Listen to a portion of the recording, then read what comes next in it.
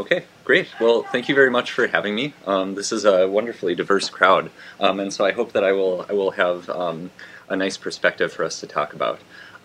So I already was given an introduction, but I always throw this slide at the beginning of my deck. I usually actually put another slide too.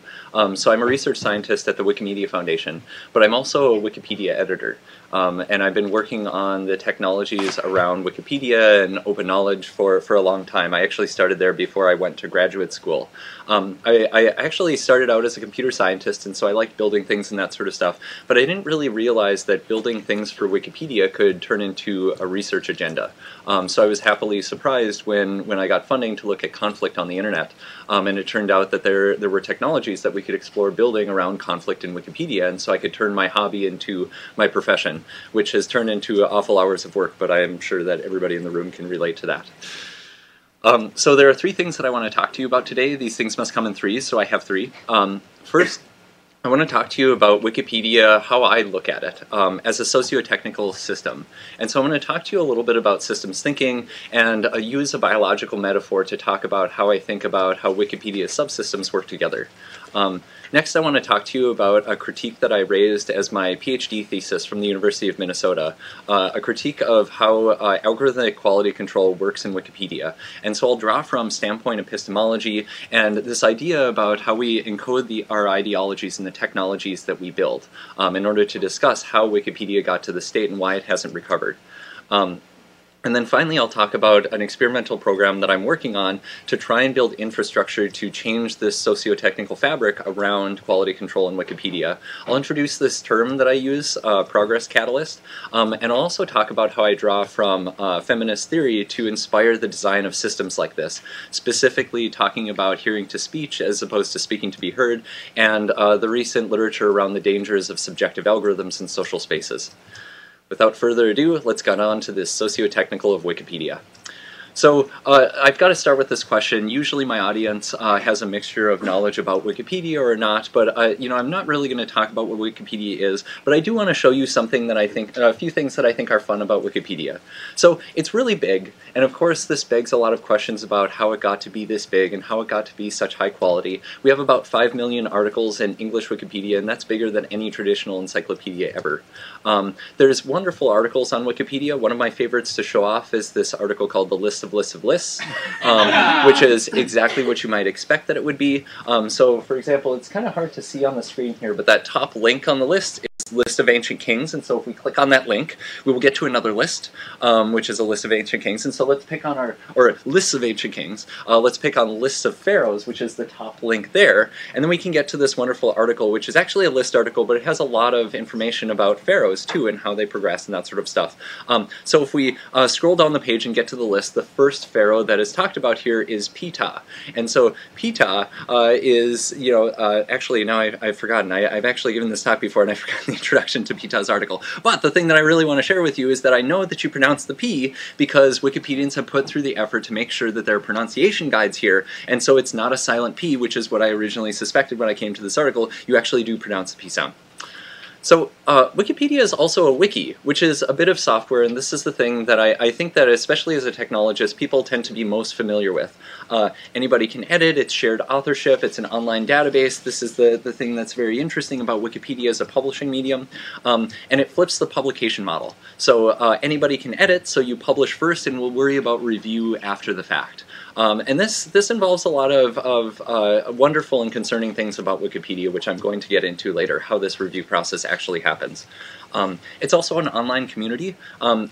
If we take all the language Wikipedias and put them together, of which there are a great number, many of which are not terribly active, but if we just look at the active editors in these communities, there's about 100,000. They focus their efforts in all sorts of different spaces. There are discussion forums like these village pump things that focus around technical concerns, policy concerns, that sort of stuff. And there's also wiki projects that are subject specific, such as Wiki Project Video Games and Wiki Project Medicine, two very active wiki projects in English Wikipedia. The way that I like to look at Wikipedia, though, is as a system that converts available human attention into encyclopedia material. And like any system, of course, it has this input and output dynamic. I think that it's of course limiting to think of Wikipedia like this, but it can help help sort of bridge the gap between a lot of thought that we have about efficiency and how socio-technical systems like Wikipedia work. And so when I give this talk, it may be important for you to know that I'm coming from this position of trying to figure out how this socio-technical system manages these inputs and outputs. So, and when I say socio-technical, I'm really drawing from a literature that's kind of old, literature that that's the field of computer-supported cooperative work. So a long time ago, when computers started to become things that would actually enter social spaces, social and technical things were seen as entirely separate. Social things that were things that would happen maybe next to a computer, but the computer wasn't really involved in this sort of experience. After a while, we realized that we could develop technologies that would help us solve social problems, like communicating with each other through email or coordinating our activities through calendar applications. And so, like, I see sort of a partial overlap between social and technical as this sort of groupware period of thinking about social things in computing. But then, like, we ended up starting to explore this idea of a computer-mediated space, a space where most people are connecting through the computer and the technologies that people are using affect everything. And so that's really where I think Wikipedia operates, and this is why I wanted to use the term socio-technical in my introduction. That, and I'll explain just a moment how I think about the integration between these things. So this is important. I got to stand next to my arrow. So I'm a technologist, and that's really where most of my training is. But for a moment, I want to talk to you as though I'm a technobiologist, and I'm going to draw some correlations between biology and technical systems. Considering some nice living systems that we've probably encountered in our anatomy classes, or not anatomy, but biology. So the bacterium and the paramecium. And if there's anybody who has a good background in biology in the room, they should tell me that that paramecium, or that bacterium, is way too big. It is way too enormous. It should be like one of the little tiny specks that the paramecium is farting out right there. It should not be visible. And that will be important in just a moment. A bacterium is a very simple organism. It's really just like a sack of salt water that contains some stuff that does some interesting things by, chemical pathways, things running into each other. It's got some DNA, some ribosomes, some vacuoles, but they're mostly just floating around in space on the inside of the bacterium. Whereas a paramecium is a very complex organism. It has these subsystems that float around, like, for example, the endoplasmic reticulum is a specialized subsystem that allows you to encode RNA into proteins much faster and more effectively than just ribosomes floating around in the bacterium. It has specialized vacuoles, like the contractile vacuole, that allows the paramecium to operate in both fresh and salt water. Anyway. So these systems operate at entirely different scales, and I think that this is a useful way to think about how populations of people can operate. So on the left side of the screen, it's kind of hard to see, but beneath the bacterium I have a photo of a fishing village. A small village that's very often studied for the social practices that are there. One of the people who studied a lot of fishing villages was Dunbar. And so Dunbar came up with this consistency that he started to see as he was studying these small, sort of historically simple social structures around fishing villages, that they never grew beyond 150, and whenever they did, they encountered social problems and would very often split, or there would be something that would limit them to about this size. And so when I think about Wikipedia, Wikipedia is a collection of people just like a fishing village, but there's all sorts of infrastructure and subsystems that allow Wikipedia to operate at a different scale. So I think of Wikipedia much more like a paramecium. So the fishing village is at 150. As I was saying earlier, Wikipedia is at about 110,000. But it's made up of these two things. So the collection of people that write Wikipedia, and it's of course terrible to see this picture, that's a photo from Wikimania 2014, which is our major conference for talking about wiki things. and the technologies that they use. And when I say the word technology, I don't just mean digital technologies, the software, the hardware that the system runs on, but also the policies that they form and the processes that they use, the external tools that are not MediaWiki but are developed by Wikipedians themselves to support their processes that make that work. And just like you would never study a paramecium as a baramecium that I have here without considering its organelles and its subsystems and how they interact and operate, you would consider them together. So when I think about socio and technical and why we have these two words jammed together, I'm talking about why you study the paramecium as an entire thing, not the sack of salt water and its membrane separate from its organelles and subparts. You have to study them in context because they all interact with each other in order to make this larger system work. That's what I mean when I say socio-technical in the context of Wikipedia. You can't just understand the people. You can't just look at the technology. If you want to understand how the system works, you have to look at how the people interact with the technology and vice versa. So I like to think about Wikipedia in this way, with the biological metaphor, because I think just like this paramecium, Wikipedia is a system with specialized subsystems. So I want to talk very briefly about what I think a nice view of Wikipedia's specialized subsystems are. So one of the problems that Wikipedia has to solve is how we're going to allocate work. Who's going to do the tasks? What tasks are there to do? And what tasks are we going to do first? How are we going to prioritize those things? And so there are a few things that we know about this. We largely get this for free due to Linus's Law. And so there's actually a couple versions of Linus's Law. I'm not actually talking about Linus's Law. This is Eric Raymond's Linus's Law. And that's that given enough eyeballs, all bugs are shallow. So not that kind of bug, sorry, I never set up that joke, right? So the idea is that given a problem in a piece of software, that if you have enough people look at that problem, there's going to be somebody who has the insight and expertise to fix that problem easily. And that's the idea of a bug being shallow, whereas a deep bug would be hard. So the insight of this is that visibility is critical to open systems. This is one of the ways that we can take advantage of the open nature of a publishing platform or a software repository, is that a lot of people can see it and we can get efficient contributions by people who might otherwise not have known or might not have otherwise been available. And so a corollary for Wikipedia is that given enough people see an incomplete article, all potential contributions to that article will be easy for somebody. And so just a brief overview of the literature, it turns out this tends to work in theory. It's part of becoming a Wikipedia editor.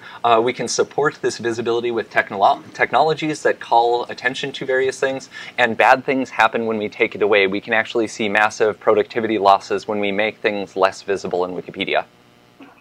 Okay, second subsystem I want to talk to you about is regulation of behavior. If we're going to have a big crowd of people in the same space, we need to figure out our norms, we need to propagate them, we need to enforce them, we need to deal with our problems, and we need to, of course, decide how we're going to consistently work in the same direction. This is probably one of the most well-studied questions in Wikipedia. How does it actually organize? So I went to Google Scholar, this was actually about a year ago, and I searched for Wikipedia governance, and of course Google gives me this absurd estimate that there's 37,400 papers written about Wikipedia governance, and of course there's not that many, but there are a lot. And so I went to the 10th page of results about this, and you might notice if you're familiar with this field that actually a lot of those results on the 10th page are actually relevant. They are about governance patterns in Wikipedia, so I just want to give you the impression that this is really well studied. So I'm going to tell you the view on Wikipedia governance that I think would be most practical if you were starting as a Wikipedian today. So there's two types of norms in Wikipedia.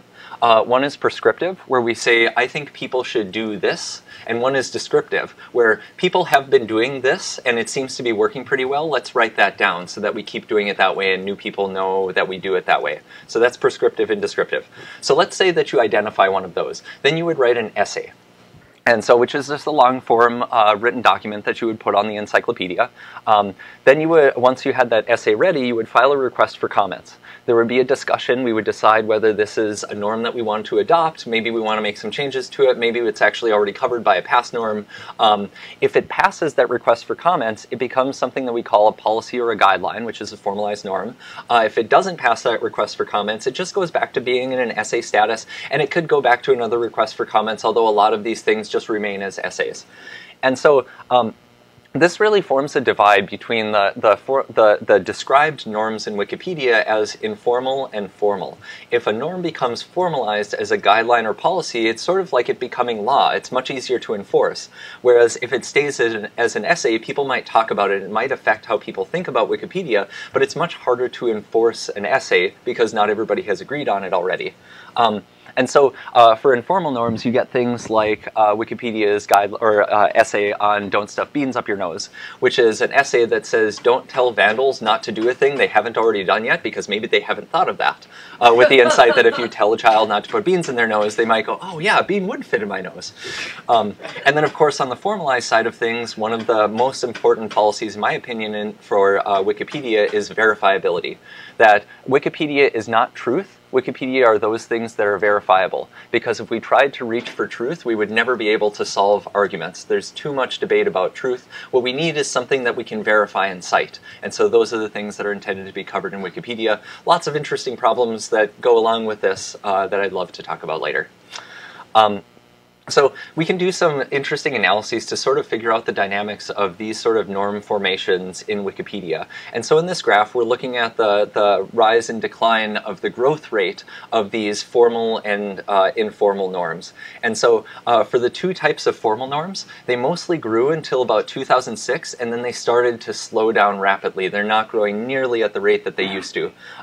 Whereas informal norms have just exploded around the same time. So at the time where we started to decide that we're going to have a formalized process around building these norms, there was a sudden explosion in the rate that people were creating these essays that we couldn't figure out how to formalize, that we didn't want to make universal rules, but people really wanted to write about them. We can also look at the way at which people cite these norms when they talk to each other and argue about what content belongs in Wikipedia or what behaviors are appropriate. And I can't dig too much into this research, but one of the things that I think is very cool that this research found is that Wikipedia's governance structure is generally inclusionary, that the norms are really well documented and anybody who knows about them can cite them in an argument, and this is basically the best way that you can win an argument in Wikipedia. Newcomers to Wikipedia may not know about these norms, but they learn about them very fast, because as soon as somebody cites one of them at you, now that's a weapon in your repertoire. And so a lot of work goes into citing these things at each other. It turns out that who cites these policies distributes from experienced people to newcomers relatively quickly. Okay. Third system I want to talk to you about, and this is one I'm going to dig into quite a bit later, so I'm going to be a little bit cursory about it right now, and that's the quality control system. This is maybe the biggest question about Wikipedia. You know, if you haven't seen any of the literature around Wikipedia's quality, the first question that you might ask is how could you actually have a high-quality encyclopedia if anybody contribute to it? So we need to identify and remove damage and vandalism and falsehoods and that sort of stuff. So the way that this works is also benefited by Linus's law, that for any given article, a mistake is likely to be noticed by somebody who's going to see that that's wrong, and then they can take it upon themselves to fix that in a relatively efficient way. So any damage is shallow to somebody, probably shallow to lots of people because vandals aren't terribly clever. We also supplement this with two technologies that operate in sequence on Wikipedia. One is a fully automated quality control system that uses a machine learning model to detect vandalism as it's saved in Wikipedia. This system is really fast. It'll revert vandalism about 5 seconds after it's saved. It requires no human effort, but because of limitations in natural language processing, it doesn't actually read the article. It doesn't know if you inserted a falsehood. It's really looking if you inserted a curse word or if you did something that's kind of strange with the article. So it can only catch a small proportion of the vandalism. The stuff that makes it past that goes into our semi-automated systems. So these are actually humans using an interface that very quickly shows them edits and then asks them to make a judgment about whether it's good or bad. This is still pretty fast. People using this system will revert vandalism about 30 seconds after it happens, and it's designed to minimize human effort that goes into this quality control process with the insight that humans catch most vandalism at a glance. Much better than machines at it.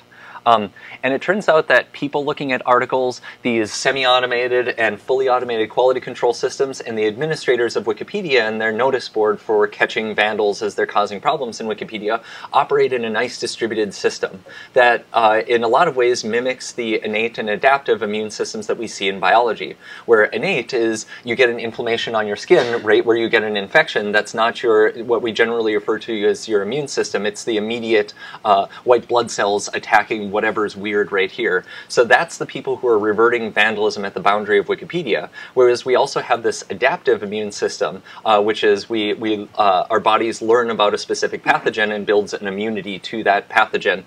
So Wikipedians will learn about vandals and figure out who's vandaling and from what IP address ranges, and then they'll figure out ways to ban these people and prevent them from vandalizing Wikipedia again. So it's slow, but it's specific, and it works globally. Once you've identified a vandal, then you can ban them globally from the entire site, and we don't have to deal with their damage again. Okay, two more systems that I want to talk to you about. Community management. Wikipedia is built by a large group of people. We need to train them. We need to welcome newcomers in. We need to make sure that they find work that they want to do. We need to mediate disputes. And of course, we need to do training not just for newcomers, but for all sorts of things. So Wikipedia gets a fire hose of newcomers. There's about 6,000 newcomers who join Wikipedia and edit something a day. And so we have some routing systems in place that split off the vandals from this group of newcomers and route the quote-unquote good faith newcomers, which is a Wikipedian bit of jargon for well-meaning newcomers, towards newcomer help spaces like our question and answer space, the Tea House. And I'm going to get into a little bit of this later. Don't want to dig too deep into that. We're going to get into community management issues in a little bit. The last subsystem that I think is really important but often overlooked in this kind of space is reflection and adaptation. Wikipedians own Wikipedia. I work for the Wikimedia Foundation, but we don't really set the direction of what Wikipedia is. This is a common mistake that people would think about with this company. We're sort of like a flea riding a horse. You know, we can do minor things, but generally the horse goes where it wants to go. So does Wikipedia figure out where it wants to go well? So they have to ask these questions. Where do we want to go and how do we want to get there? What should Wikipedia be? What is it right now? What are our problems? So going back to those policies and norm formation, I like to think about these two types of norms, the informal and formal, as reflection and adaptation. So a lot of the essays, if you sit down and read them, they'll talk about where are we going, where should we go, how should we get there. But adaptation is when we actually formalize a plan for how we're going to get there. Here's how we're going to change our behavior, here's what belongs and doesn't belong. So it's a very clear way to build in that adaptation into the system. But this plot might make you ask the question, why are we now having a whole bunch of reflection but not very much adaptation in this norm formalization space? And I think that's a really good question that I don't have an answer about, but we might like to talk about later. So brief summary of the direction that I'm going with this biological metaphor and thinking about this as systems. So this paramecium is a complex system of chemical interactions that you can't really look at one molecule and really figure out what's going on in the system because the system is complex and it has these exponential and stabilizing effects. In the same way that Wikipedia, it's not interactions between chemicals, it's interactions between people, the technologies, the policies that they build. You can't look at a policy, you can't look at an individual person, you can't look at a technology and know what the system is doing in the same way that you can't look at an individual molecule or an individual organelle in a paramecium and know what it's doing. So, on to looking at this like a system. So this brings me to an issue that I think is happening in the socio-technical system of Wikipedia. So this is actually some work that I published around 2012. It was one of the cornerstones of my PhD dissertation. I don't have a lot of time to dig into like the methods and that sort of stuff for this study, so I want to tell you the story quick, but know that if you have access to the slides, which I'm sure are online by now, there's an open access article that I wrote about this, and so you can dig into that. Called the Rise and Decline. And so I'm going to tell this story using this graph that shows the active editor population in English Wikipedia over time in 3 phases. So in the early phase of Wikipedia, there weren't that many people around. This is between 2001 and 2004. You mostly knew everybody, and if we think about Wikipedia as like Wikipedia's systems as a set of gears, the gears were mostly made of people. There was the MediaWiki software, but all of the infrastructures that people put in place to organize the system and make it work were human infrastructures. They were people that understand processes and implemented them. around 2004 to 2007, there was an exponential growth in Wikipedia. And so this is the time where Wikipedia suddenly became a fire hose. And the people who were long-term editors in 2004 were vastly outnumbered by the people who were coming to the site. And so they had to deal with these problems of scaling. So one of the ways that they dealt with this fire hose was by building these algorithmic quality control tools and building them into their socio-technical infrastructure. And so here I have gears that represent the fully automated quality control systems and the semi-automated quality control systems interacting with fewer humans. You just needed fewer people to do quality control work once these semi-automated and fully automated systems were put in place. And so this helped them deal with the growth that was happening. But after this period, we see an abrupt and steady decline in the population of Wikipedia. It actually took us a little while to figure this out. Oh yeah, I forgot. Before we get into that, before I tell you what I think was happening in this decline, I want to talk to you about how people thought about the technologies that they were building during this growth period, these semi-automated and fully automated quality control tools. So in order to talk to you about that, I want to talk to you about these concepts of standpoints and objectivities. And for this, I'm going to try my best to channel Donna Haraway, who's a philosophy of science scholar. In her studies, she was looking at scientists who were studying apes. And so she looked at two sort of characteristic groups of scientists who were looking at ape behavior. Male scientists or male-dominated science labs and female scientists, and I put an asterisk there because when I say female scientists, I really mean like feminism and sort of new wave informed groups that were maybe not dominated by female scientists, but at least were inspired by certain directions that feminism was taking.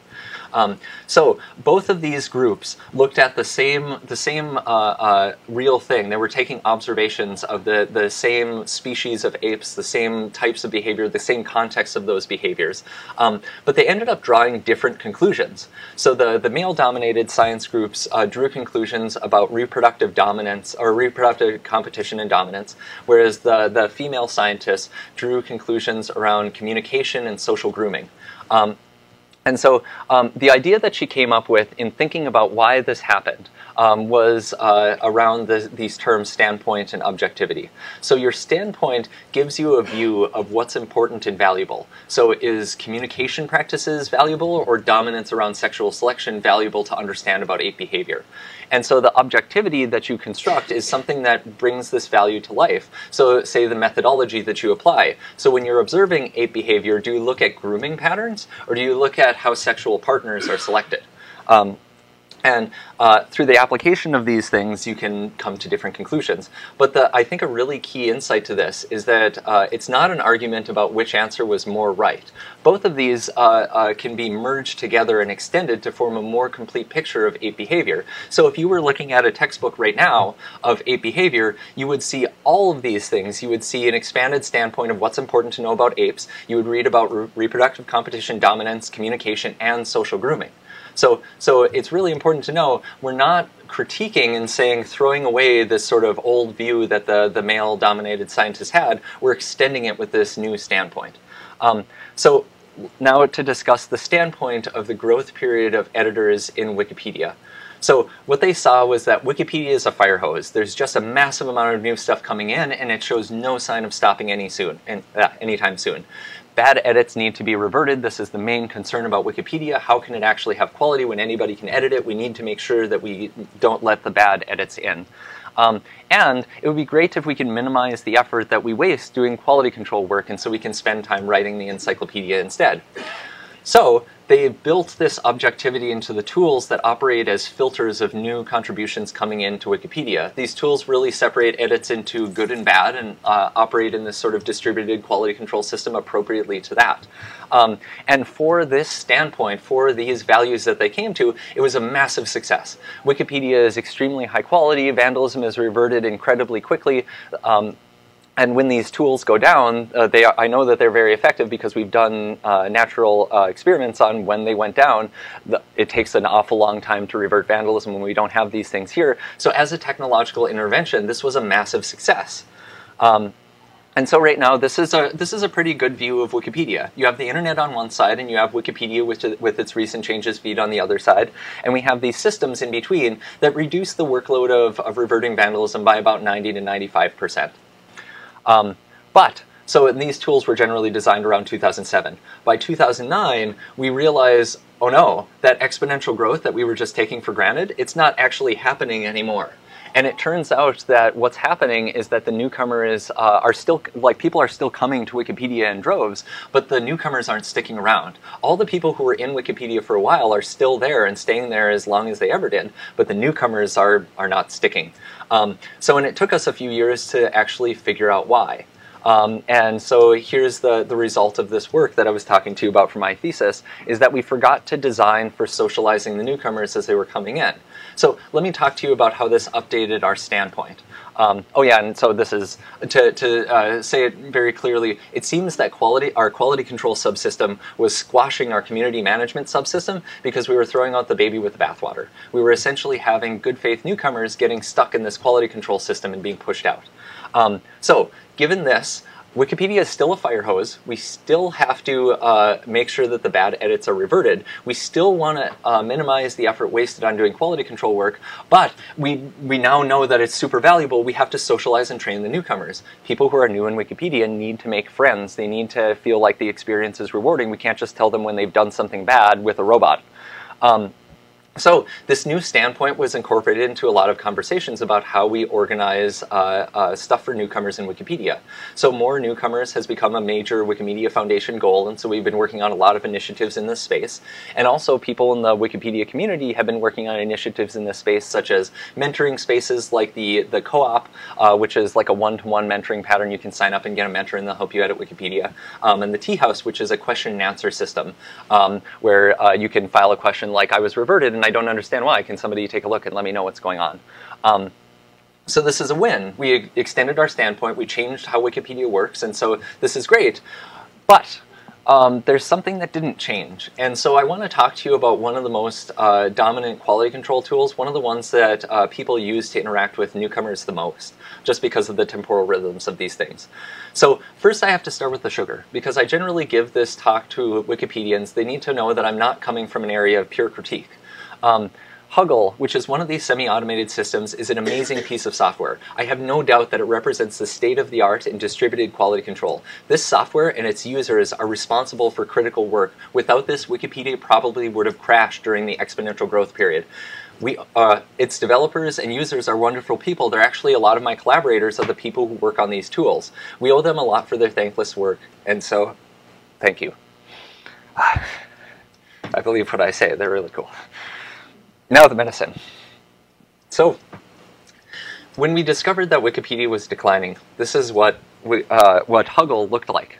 So, in this interface, it's kind of hard to see, I'm sorry, but this part of the interface here is showing you the diff. It's showing you the actual change that was made into an article on Wikipedia. This part of the interface are the two buttons that you push to say this is good or this is bad. And there's a list that's sorted on the side by the probability that the edit is bad. And so they use some basic machine learning algorithms to try and predict, is this edit likely bad or is this edit likely good? And note that when you click those buttons, a whole bunch of actions will cascade. If you hit the bad button, this edit will be reverted, a warning message will be sent to the user who made that edit telling them to stop vandalizing Wikipedia, and if they have a couple of those already sent to them, then they'll automatically be reported to the administrator's notice board so that they can go block them and the adaptive immune system can take its pathway.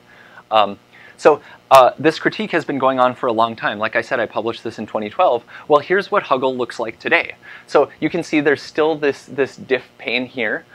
We still have the good and bad buttons. And there's still this list that sorts things by the probability that they were bad, but the interaction between newcomers and quality control people hasn't changed. We're still sort of cramming people into this idea of they're either good or bad. They can't be good faith in making a mistake. They're vandalizing Wikipedia and they need a warning that tells them to stop doing that.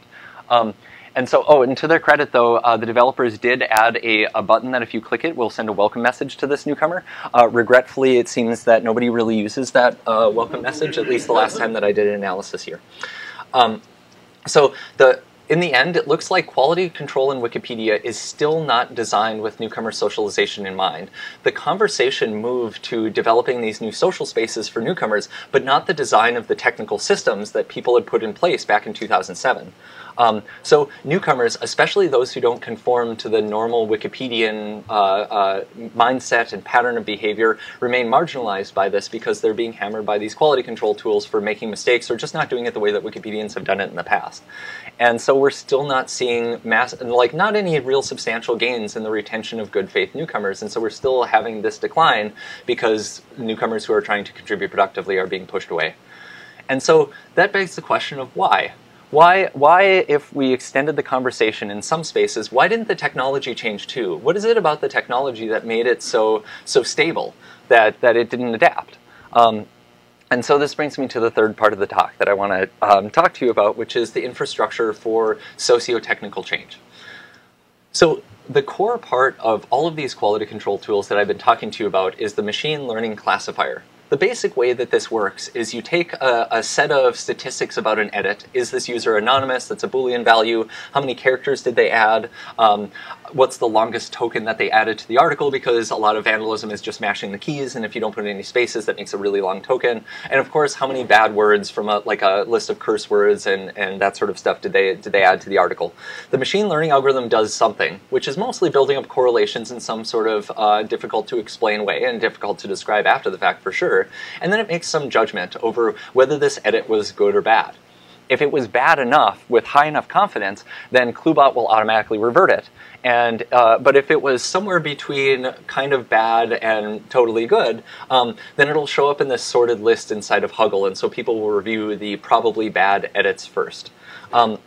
It turns out that the three dominant quality control tools in English Wikipedia all have their own machine learning classifier that are essentially solving the same problem, just in slightly different ways with similar fitness. So let's say that you wanted to sit down and take this expanded view of what newcomers coming into Wikipedia and quality control, like how we should deal with the fire hose. You want to take this expanded point of view and do something different. To incorporate this extended standpoint, then the first thing that you're going to need to do is build a machine learning model that'll help you detect damage so that you can deal with it efficiently like we have in the past. So in order to do that effectively, you're going to have to read about 20 plus research papers on Wikipedia damage detection. Machine classification is not part of a standard computer science degree, which would be fine because most tool developers don't have a standard computer science degree anyway. It's extremely labor intensive. There are a lot of performance considerations, not just for applying the model, but for extracting the features that go into the model. So you're probably going to pull your hair out and give up. And so this is what I think has generally been happening as people consider what we can do in this space. And so to talk about this, I want to borrow this type of plot from chemistry. And just a quick show of hands, how many people are familiar with this plot on the screen with no explanation? Okay, so we have maybe about a third, a quarter of the room have seen something like this before. So essentially what we're looking at is how you fry an egg. So this is a reaction pathway, how you have a chemical reaction. In this case, we're denaturing the proteins in the egg by applying heat, and we need a certain amount of heat, which is about 149 degrees. It doesn't exactly work that way because molecules bounce around, and there's some randomness that have to do with heat. But generally, if you get an egg up to about 149 degrees, the transparent stuff turns white. And that's what we're looking at in this graph. The idea that I think is very interesting here is that there's this threshold. You have to cross this energy threshold in order to make it further in the reaction path. But you can introduce a catalyst. So if we had an egg yolk or an egg white catalyst, then we could potentially reduce this temperature substantially. You might imagine a catalyst that could allow us to convert a white egg or a transparent egg to a white egg at room temperature if we had something that made that chemical reaction easy. So when I think about the current state of the art that we have around quality control and newcomer socialization in Wikipedia and where we would like to go, I see this building a machine learning model as sort of an activation threshold that you have to put in this certain amount of work in order to even start working in a better direction. But it'd be great if we could knock that down, if we could dramatically reduce what that threshold looked like so people could experiment in the space much more easily. And so I see that as sort of a progress catalyst, that if we want to make progress in the space, we need to make progress easier, at least easier to get started for somebody who's not like me and has a computer science background. And so this is one of the systems that we're building in Wikipedia. So the idea is that we take this idea of the machine learning model that's in all these different systems and we centralize it. We make one, we make it as efficient and effective as we can, we do public evaluation metrics, we make sure that it's really good. And we make sure that it has excellent uptime so that we don't suffer from those times when the quality control tools go down and vandalism sticks in Wikipedia for a while. And so the cool thing about centralizing this is that we won't just benefit the current quality control tools, we'll benefit new tools that can take advantage of these things, tools that are aimed more towards socializing newcomers. Hostbot was the one that routes newcomers to good faith newcomer spaces, and Snuggle is a side project that we can get into if you want to talk about that. So that if you have your idea about how you would apply this extended standpoint, now you don't have to go through the effort of building up a machine learning model, you can just reap the benefits of actually having one available. So how does this work? It's just a web address, it's a simple web API, and I'll show you how it works right now. So if you can actually bring this web address up in your browser and it'll do the classification, but you don't have to do that. I'm going to walk through it real quick. So in this URL, we're encoding a few things. NWiki is the database name for English Wikipedia. We're gonna look for some scores there. We want to know, is this edit damaging or not? That's one of the models that we host. Is it harming the article? And this number is an ID number for a particular edit in Wikipedia. And so if you give this URL to the system, oh, and by the way, I forgot. You're not quite going to see this, but this particular edit, the 638.307.884, corresponds to a good edit where somebody is making sure that a link to The Old Woman, which goes to a page saying there's lots of things that are called The Old Woman, there's these plays, there's all these sorts of things, which one do you want to go to? Well, here they're changing the link to make sure that it goes to the play, because when we say The Old Woman in this article, we want somebody who clicks on that to go to the article about the play. So this is a good edit. It's called link disambiguation. Wikipedians do this quite a lot. So you give this to the system and it says, I predict false. With a high certainty, this is not a damaging edit to Wikipedia. But let's take another edit. So 642.215.410. So in this edit, this editor, whose username, by the way, is blank 123456789, already an indicator, removes a reference in the article and replaces it with all caps, llama grows on trees, or llamas grow on trees. I should get the grammar right. So if we give this edit to the system, then it says, yes, I predict with high certainty that this is in fact vandalism, and you should maybe go review it and see if it actually is damaging. And so this is how all these systems work, but the cool thing is that you can just go to this web address and it'll do these things for you. If you've ever written any code before, you'll know that making a request to an external service like this to have it do something for you is really, really easy. And if you recognize this output format as JSON, this is what all the cool kids are using these days on the internet, whether they have a computer science degree or not. Okay, so the system is fast. We can score an edit in about 0.1 seconds, so theoretically we can be much faster than even the automated quality control systems right now. It's scalable and redundant. I have a computer science background. I've studied distributed systems. I can do this. I have good support from engineers at the Wikimedia Foundation, and we're comparable to the state of the art because I've dug into the research literature and I'm incorporating everything that I can into making the system work. And by the way, this is good for research too. So if you're looking at Wikipedia and you want to ask research questions and quality as part of your question, I think this would be very valuable. You should talk to me about that. So what I'm hoping that this system will do is act as this catalyst, where in the example before, we were essentially reducing the activation threshold by about 70 degrees Fahrenheit. In this case, we're reducing the activation threshold by about 20,000 lines of code to get one of these systems working and running in real time, and one advanced degree in computer science. So you no longer need those things to have this type of reaction take place. And so what we're hoping is that we'll get an explosion of sort of ideas on how we incorporate this new standpoint and improve the type of work that we do.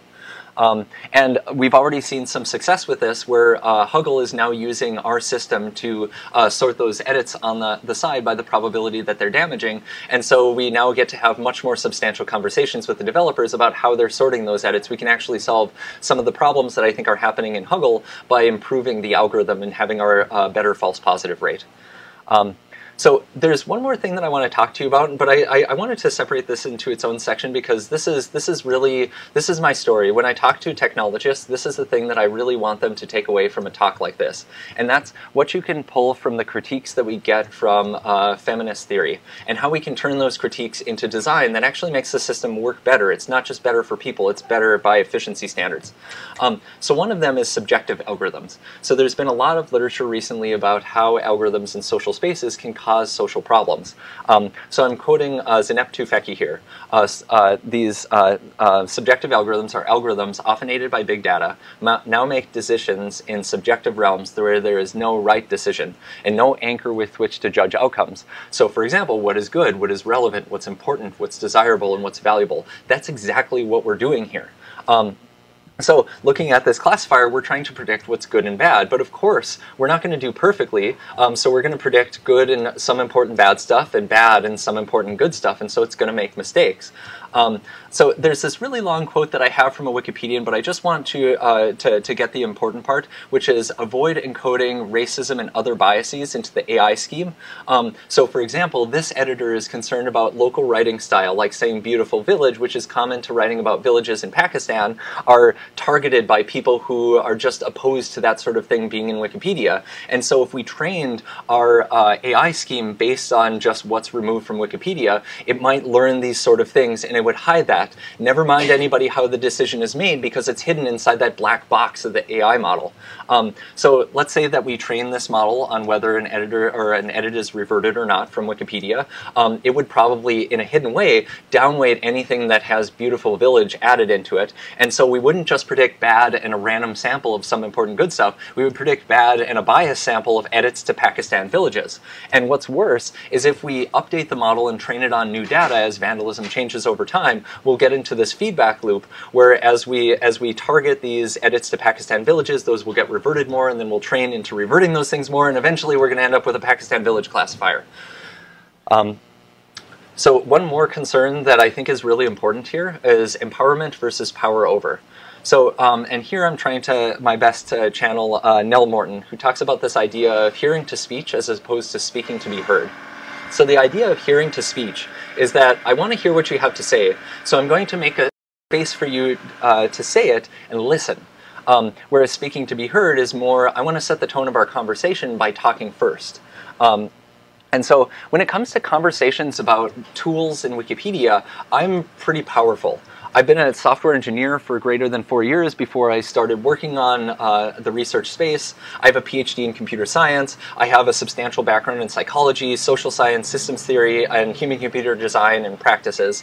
And I'm a Wikimedia Foundation staff member. This gives me a lot of power. I'm in a very privileged position. So what I want to do, rather than saying, here's how we should change our behavior, instead I'm specifically targeting making it easier for other people to experiment in this space. So I have done interventions where I've tried to make newcomer socialization better by building a specific tool. And what I've learned from success and failure in that area is what people really want is me to reduce some so they can do their own experimentation in the space. So this intervention, we're actually targeting empowerment rather than power over in this way. And I think that this will actually end up being more effective. We'll actually have a better outcome because of this. But even the basis of this conversation, I think quality control is important. We should have a conversation about socialization. But somebody else might say, actually, you know, that might be right, Aaron, but I think that you're wrong. I think that we should also have this conversation about something else. So it would be great if the system that we're building could help them predict that something else that they want to get at. In order to do that, we're going to need to be able to train this system on what that something else is. So in order to train this system, we've built a labeling system inside of Wikipedia where you can manually review edits and say after the fact whether they were reverted or not, whether they were actually damaging. And so we have people who are keeping in mind this bias, manually re-reviewing edits to tell us whether they're damaging or not. And so this helps us deal with the feedback loop. So we have people who are on the lookout for the Pakistani villages problem to manually relabeling these things so that they don't look at what was reverted in the past when they consider what's damaging now.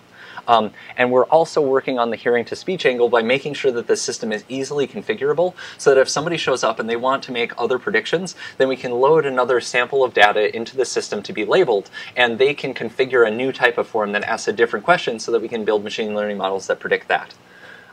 And so using this system and machine learning together, I'm hoping that we can build lots of infrastructure that uses machine learning in a responsible way in the social space to make Wikipedia more efficient and affect a lot of the different aspects of the socio-technical fabric of Wikipedia. So, and one of the things that we're doing is targeting HostBot. And so this is really my next project, is using this classification service to more efficiently detect good faith newcomers who are trying to work productively and running into troubles in Wikipedia, and make sure that they get routed to our newcomer help spaces. Yes, make HostBot a machine learning system. So, in summary, I talked to you about Wikipedia as a socio-technical system. We talked about systems and biological metaphors. We talked about this critique of automatic quality control systems, how standpoint epistemology can help us think about why they were designed the way that they are, and how they encoded a certain ideology into them.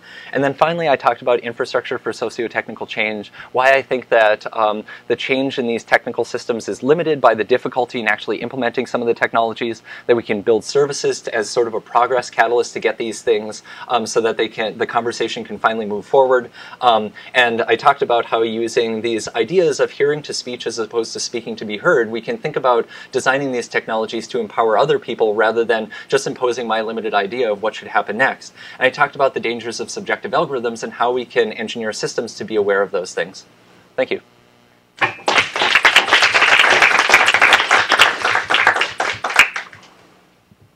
Well, so thank you very much, Aaron, for sharing all of that very fascinating and thought-provoking material with us. We have about 20 minutes or so for questions and discussions, so there's plenty of time for that. I will remind folks that questions are usually short statements that are interrogative in nature, often concluding with a raising of the pitch of your question. And also, I imagine, Aaron, you may have a little bit of time afterwards if people have extended conversations that you're really excited about exploring further. I'll be here until about 4 p.m. Cool. So, Aaron? Thanks for that. That was cool. I'm curious about how you approach the kind of process by which users can kind of propose their own things to include in your machine learning algorithm, because there's a certain need for them understanding how to even phrase their proposal and say, is this even possible? And so how do you bridge that language and knowledge gap with regard to what they could even think about doing with machine learning to help create a more inclusive system? Yeah, that's a good question. So I present about this work a lot in as many spaces as I can, and one of those spaces are around where tool developers congregate and Wikipedians congregate. So we have conferences and hackathons and that sort of stuff. And so when I give that presentation, I talk a lot more about how backlogs are pervasive to the work in Wikipedia and the sort of things that a machine learning algorithm can do to help sort and filter these types of backlogs. And so reviewing new article creations, assessing articles for their certain quality level, there's all sorts of things like this that Wikipedians need to do that machines can help them target their time on. And so I present the idea that way, that I want you to think about backlogs and then tell me about your backlogs. Another way that we do this is, so this system is actually up and running in 17 languages now, 17 language encyclopedias, and so in order to get it up and running in one of these local Wikipedias, it's a completely different social structure and that sort of thing. We need confederates who are from those communities to help us get it set up, help talk to people about why they might want it, and then help us get things translated so it'll actually work in those systems. And so we talk to those people who work with us quite a bit about the problems that they see, because they're probably different than English Wikipedia. And so we have a huge backlog of potential new classifiers that we can put in place, like spam detection, aggressive discussions in the discussion spaces in Wikipedia, and that sort of stuff. So I'm not sure that we're doing necessarily a great job at pulling everybody in, but we're definitely pulling a lot of people in to propose these things. We're mostly feeling it out as we go. We haven't built a lot of infrastructure. We haven't decided this is the way that you propose something. It's generally if you find any way to interact with us in a space, on a wiki, send an email, find us in IRC, talk to me at a talk, then we encode it in our backlog and start talking about how we can actually implement that classifier or that predictor. Do you imagine it could get beyond the kind of requirement for a high-touch discussion to something that is more streamlined, or do you think that high-touch discussion is required in order to really understand context? I think that it can get beyond that. Right now, I really want the system to be there and work, and I don't think that we can engineer a low-touch sort of system right now and do it quickly. but I definitely think that that's possible. That's tractable. We can do that. We could make it so that we can actually have people who are in their local context. They can get a little bit of training about how to create a test set, how to evaluate it, have the system give them general indicators. And so rather than coming to me at the beginning saying, I have a problem, can you solve it? They would say, maybe I've trained this model and I'm not getting good evaluation metrics. Can you help me take a look at it? I definitely think that's possible. I have someone over here who raised their hand. Yeah, I have a question. Any insight about the social networks that you're seeing inside Wikipedia, between the Wikipedians? Like the social networks. Can you help me? Yeah, like people engage with each other in these discussions. So has anyone looked at that? And how is that changing over time? Like when you see the exponential rise? So I would like to defer that question to Brian Keegan, if I could. So like you care about like the discussion graphs? I mean, so like there's like researchers like Andreas Kaltenbrunner and David Lanido have like done things around like how long does like a discussion take to wrap up? So you look at, I know there's a really famous discussion around Danzig versus Gdansk, and like this was a discussion about this like this German Polish town on the border. What should we call on Wikipedia? And that was a discussion that went on for 10 years and was very sort of active. So there's a lot of like people 500,000 words roughly involved in that discussion. So certainly there's many kinds of relationships you can pull out of like people discussing with each other. A lot of work that Aaron's done that I like is looks at whether or not like you write a word, how long does that word persist? So maybe you could passing it back. Yeah. So like one of the things that I would really like to look at more is not just like the direct explicit interactions that people are having with each other, but also the implicit interactions, because I think that we can probably learn a lot about who's removing whose words that were added from articles and that sort of thing. So a big research program that I have right now is around developing efficient infrastructure where we can develop some data sets that are easier to process, that will give you a lot of the institutional knowledge that I have about how to process these things efficiently for free, so that you as an external researcher can pick up one of these data sets and ask your questions about these sort of interactions. So another one that we're digging into right now are the explicit conversations that are on talk pages right now, because we don't actually have discussion forums on Wikipedia. We have talk pages. They're a page that you edit and you sort of tab your comment in so that it looks like it's a reply structure. You sign it with 4 tildes or actually whatever you want. You can even just not sign it at all. And so it's anybody's guess who actually posted that comment. But the norms generally hold. And I know a lot of those institutional norms, and we're developing software so that we can encode that, extract the data, and then you can just say, well, I want to know who replied to who and what sort of linguistic characteristics it had. I don't really care how Wikipedians format their talk pages. So that's something that we're digging into really hard. Back here. You showed us an example of what would be called an undesirable positive feedback loop. Is there a way that positive feedback loop is something that can be automatically identified, or Let's see. Oh gosh, this is North Credit. is that something that can be? Yeah, so this is something that I've been looking into a lot. Gosh, I wish this would actually link to the page that I was hoping to show you. But so like one of the projects that I'm running in parallel to this is a project that's I'm not going to get a graph, whatever. Anyway, it's around the idea that a lot of the incentive structures for Wikipedia are sort of like there's a big gap for especially like subject matter experts and that sort of thing to engage in the Wikipedia space. It's hard to claim credit for the work that you did. And so I'm working on robust measurement strategies for measuring the productivity of a Wikipedia contributor and the value of the work that they're doing based on some like kind of like third rail sort of things. Like, if you edit articles that get a lot of page views, that's probably more valuable than if you edit an article that doesn't get that many page views. However, the article on Breaking Bad gets about 10 times as many page views as the article on chemistry. And so of course, like, is Breaking Bad more important to an encyclopedia than chemistry? I don't know. I don't know if I want to say that I'm like a, like academic, we should cover these subjects first. Maybe Breaking Bad actually is that important as a social artifact. But this is one of the things that we're exploring right now and actually trying to take these measurements. But I think that if we can settle on like a set of measurements that capture maybe different aspects of importance and productivity and allow people to look at those things, they might then target their work and say, well, I care about importance with regards to academic importance. This measurement targets academic importance nicely, so now I'm going to use that to try and guide my work. And so we have recommender systems that will find articles that you would like to edit. I would like to reweight those predictions by articles that you would like to edit that will have a high impact in the way that you want to be impactful. And so we're just on the cusp of running experiments, interventions in that respect. One other thing that I would really like to do is I would really like it so that when you apply for a tenure track position or tenure, that you can pull up a well-known metrics resource about Wikipedia and say, I added this much value to articles about discipline of choice. Two related questions. The first one is kind of in a world where you're scaling, why go the machine learning route and not just deputize a ton of new editors and throw people at the problem? Mm-hmm. And then the second is, why bother bucketing into good and bad faith at all and instead just treat everyone as good faith? Maybe the llama guy had a point or something, I don't know. Yeah.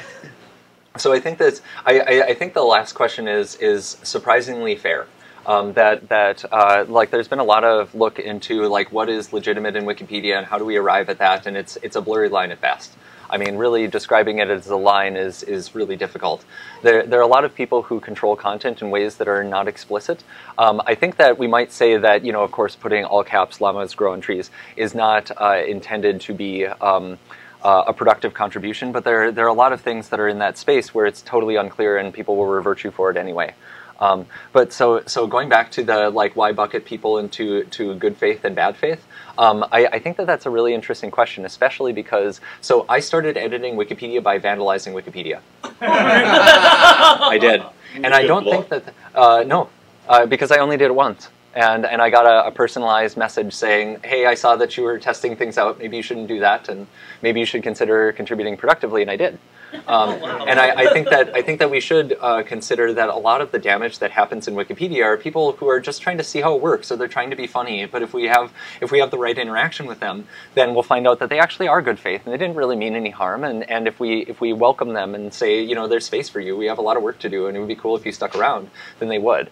There are some people who are kind of clearly bad faith, but they're a really, really vanishingly small proportion. The people who just want to put a little bit of garbage in Wikipedia are pretty common. Your experience sort of segues into my question.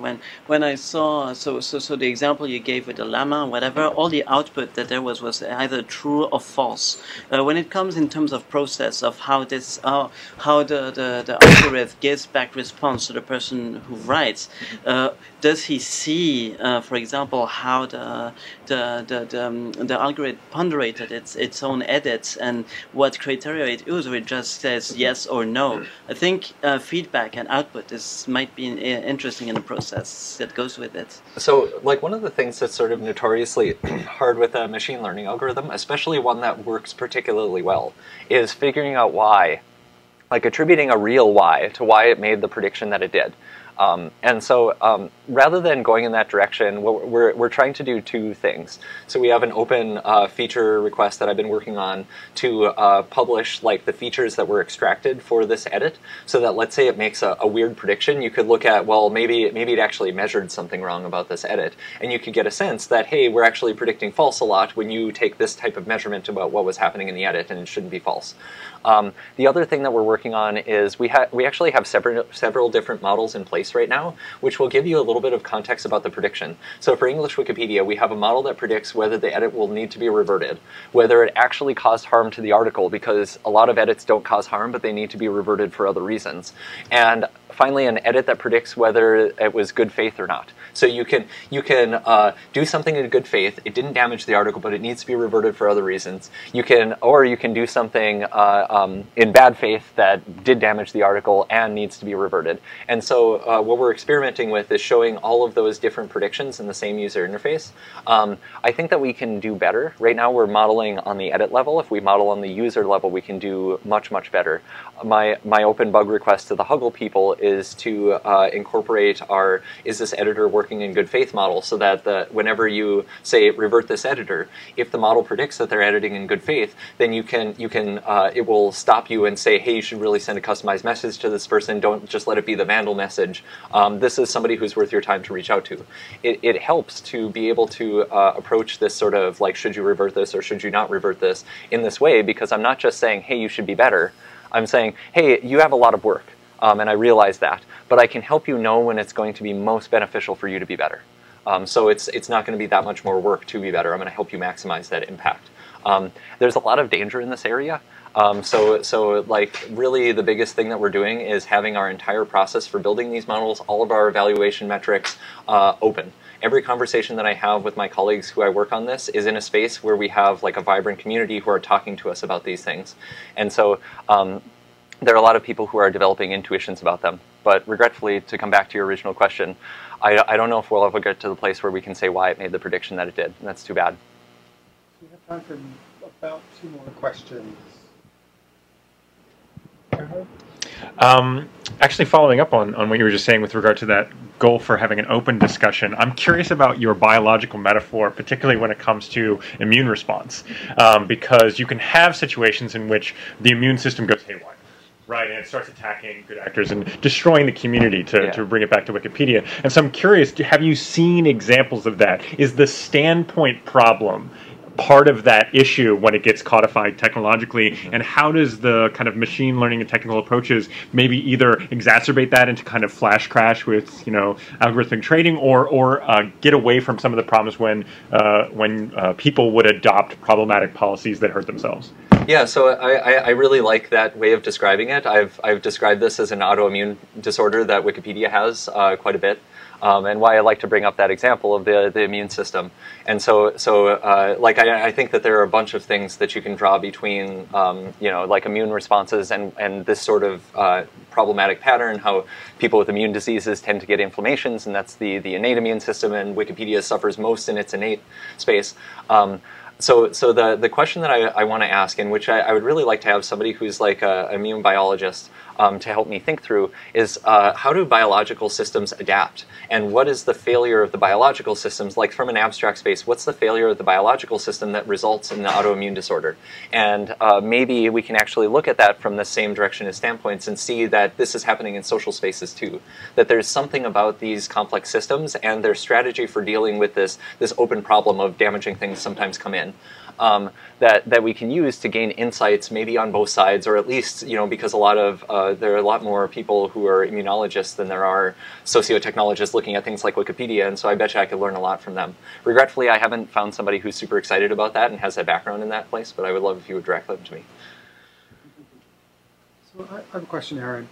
So you've outlined one way that it's possible to bring on board critiques from feminist standpoints and feminist research, which is to take questions and critiques that are sometimes coming from qualitative researchers and using them to develop basically new dependent variables, like new measures that are still quantitative in nature, to try to get at some of the spirit of what these critics are bringing.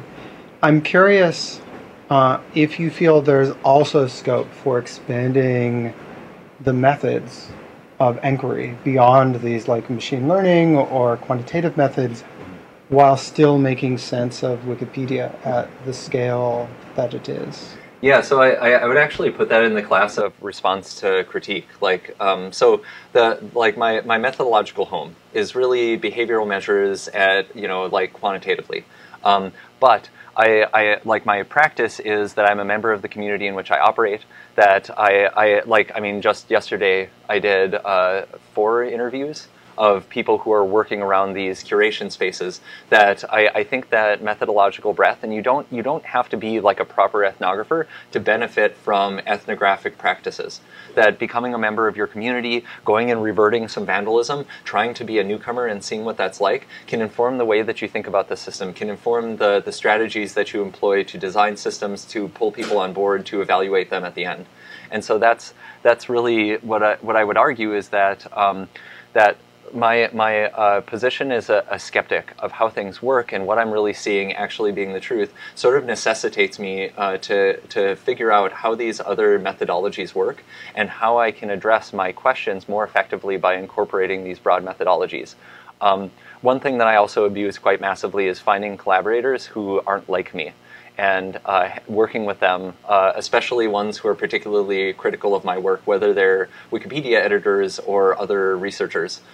Because I think that the people who are most critical of your work, especially the ones who demonstrate a massive amount of competency, know something that you don't and have a perspective that you don't have. And I think that we too seldom invite people who are in that sort of critical relationship to the design table to say, you know, like, here are the words that I'm using to talk about this, here are the words that you're using to talk about this, can we line these things up and talk about how we can do it better? I think we do have time for one more question, if there is one. Well, thank you so much, Aaron, and let's all thank him for such a fascinating conversation. And are you around for a few minutes? Yep. Excellent.